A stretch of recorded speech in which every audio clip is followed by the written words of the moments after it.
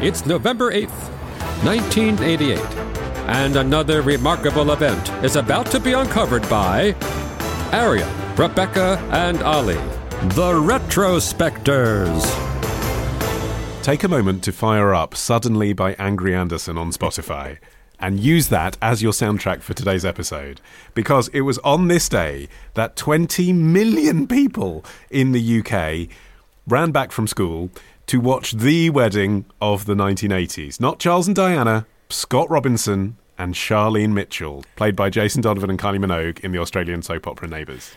And having rewatched it, I tell you what, the most noticeable thing about it is that surging power ballad that overlays the entire thing. It's full on. It's so intense. It just and it doesn't stop either. I think you don't even get to hear them speaking, right? They just no. It's just I had never watched the episode. I've seen clips of it and everything, but I'd never watched the episode, in real time, end to end. And I couldn't believe how weirdly it was filmed. It was like, it's an episode of Neighbours, and then it suddenly goes into this totally different style. The dialogue is all muted. There's lots of panning and zooming and close-ups, and then suddenly to paraphrase Anderson, it just cuts to the reception, and it's being filmed in the classic Neighbours camera pointing, people walking around in front of it style again. Big artistic statement, just doing it that way. Like, honestly, it is so noticeably at odds with everything else about Neighbours ever. Well, I think the producers knew that they had a moment on their hands. Because, it's easy to say now that it's the longest running drama series in Australian television.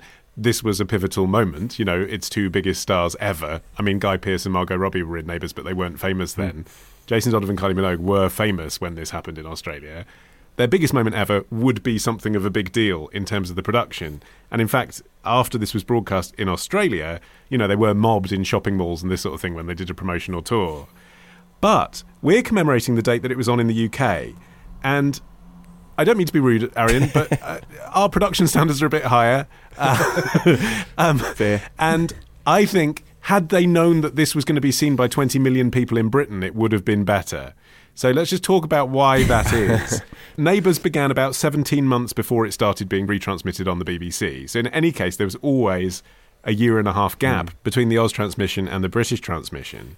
But specifically, the thing that really made it go on fire with Britain's school children, of which I was one in 1988, was the tea time repeat. Now, the tea time repeat of Neighbours on BBC One didn't happen until the 4th of January 1988, i.e. 6 months after this was filmed and made. Oh, that's weird. So it was the thing that made it popular in Britain hadn't happened when they filmed the wedding, which is why I think production standards are so low, because if they'd have known this is going to be seen by 20 million people on BBC One, I think they would have pulled their finger out. And also, I just think that the Neighbours production team didn't necessarily have a huge budget, because it was really, and I hadn't really realised this before, but it was only the addition of Scott and Charlene and their romance that turned round a programme that was on the brink of being cancelled. It had already actually been cancelled once by its original network, the 7 network, and they then destroyed all the original sets and sold it to Network 10, one of their rivals. So Network 10 had to rebuild all of the sets. They also took the opportunity to cut a few characters, and in the case of the character of Scott, they actually cut the actor who was playing him, a chap called Darius Perkins, who never got the honour of marrying Kylie Minogue. Oh no, so he's like the 5th Beatle. Yeah, so they brought in Jason Donovan, and then of course they brought in the character of Charlene, who came into the soap as this feisty tomboy. She had a difficult relationship with her mum, and she wore sweaters and overalls, and she gave as good as she got, and she was instantly a smash hit character, especially then when paired with the clean-cut boy next door in the form of Jason Donovan. Just going back one step, selling a show to one of your rivals and then burning all of the sets is an asshole move. Yeah, I agree. I'm not sure what the chronology was. They may have cancelled the show, burnt the sets, and then the rival network said, can we buy it? Well, there's not much left. A bit of a fire sale, this one. Yeah. And so when Network 10 realised they had something special, they aggressively targeted the teen demographic by putting Scott and Charlene's romance front and centre. And that's another strange thing as well. It's like the characters were 17 and 18, and I think that Jason and Kylie were only a year or two older when they were playing them. They both got the roles basically straight out of school. And part of the appeal was that they had these relatable breakups and makeups that appealed to teenagers. But it's weird for us, I think, as adults looking back, being like, oh, that's not a classic teen romance. They're moving way too fast. They should not be getting married at the age of 18. When I first watched it, they were grown-ups to me. And watching it now, they look like children. Exactly. And it's like, I understand why the script has all this stuff with their mum being like, oh God, I'm so sad because they're leaving home. Well, apparently also part of the justification for having them get married was that the scriptwriters were planning to have these characters move in anyway. And the reaction from the sort of stuffier fans of the show was pretty negative to that. In 1987, it was seen as relatively shocking that you'd have these two young people cohabiting without actually being married to one another. So that helped to drive the plot line that led to this massive moment. And they turned it to their advantage, really, because then instead of becoming a kind of scapegoat issue for conservatives to, bore on about, it became an extra element of what was already a kind of Romeo and Juliet romance, because the characters had these rival, allegiances to the feuding Ramsay and Robinson families. So it also had that extra element of appeal, and then a romance, and then a fairy tale wedding. Montagues and Capulets in the suburbs of Melbourne. Exactly. How was it received, Arian, in Australia from your memory at the time? Because the thing everyone knows about Neighbours is that basically Australians don't really watch it, apart from in a few regional areas, and it sells all around the rest of the world, apart from America, which has never really got it. At the time, it was a big deal, wasn't it, in 1988? Yeah, I think that Neighbours certainly had a fan base, but from my own recollection, I have no memory of this thing happening. It wasn't on my radar. But, as you said, the stars did actually then do a tour to shopping centres around the country, and the church in which the scene was filmed then became a tourist attraction. Although I looked at their website to see if they still make a thing of the fact that they hosted this wedding, and there's not even the slightest mention of the fact that it happened. So probably over the decades, it has slightly fallen into the rearview mirror. Do they not mention that they were also used as the location for Harold and Madge's wedding and for Libby and Drew's wedding? Not at all. They just keep going on and on about God. It has this sort of interesting dramatic framing device, this episode of Neighbours. So it starts with Paul and Gail, the yuppie couple, apparently having a marriage on the rocks moment. Now, it turns out, of course, that isn't the case. It's like a practical joke they're playing on their Auntie Hillary, who is literally the worst actor ever. Can I actually tell you why they have got fake married?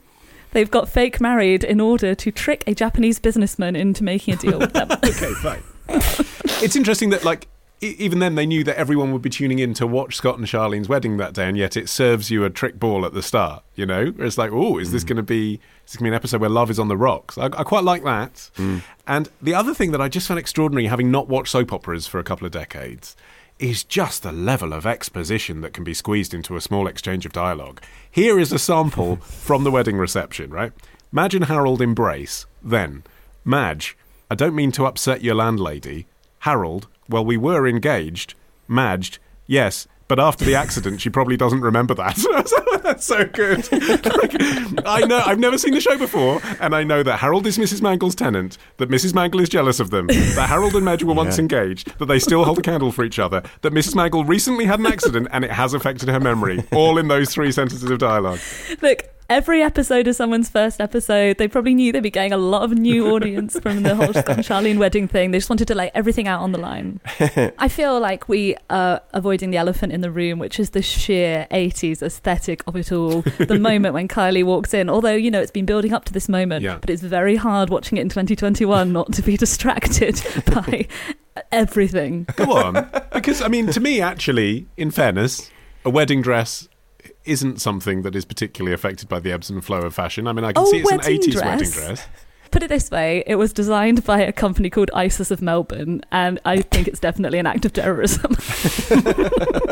The puffy sleeves, the coral bridesmaids' dresses, and the makeup, my God, it's like it's been layered on with a trowel, as though Kylie Minogue wasn't beautiful enough. It is also mullets a go-go, isn't it? All the guys are mullet clad. The thing that's weird as well is, why would 2 teenagers getting married not have any friends at their wedding? The only people that are at the wedding are people they're related to, or people who happen to live on the same suburb street as them. What's that? It just stretches plausibility, have 3 friends in it. Yes, for a wedding that was watched by 2 million people outside of the church in Australia alone, and then the 20 million in the UK, it looks like it's completely deserted, Yeah. Let's assume they had a school friend each, right? They have chosen to invite to the wedding, instead of that person, their mum's on-off boyfriend's landlady. And that person that they rode a scooter with down the lane behind their house. Yeah. The only people we're inviting to our wedding is people that we've starred in opening titles with. That's a solid life policy, I say. Tomorrow. With swamps and snakes and heat and smallpox and malaria and yellow fever. Love the show? Support the show. Patreon.com/retrospectors. Part of the Acast Creator Network.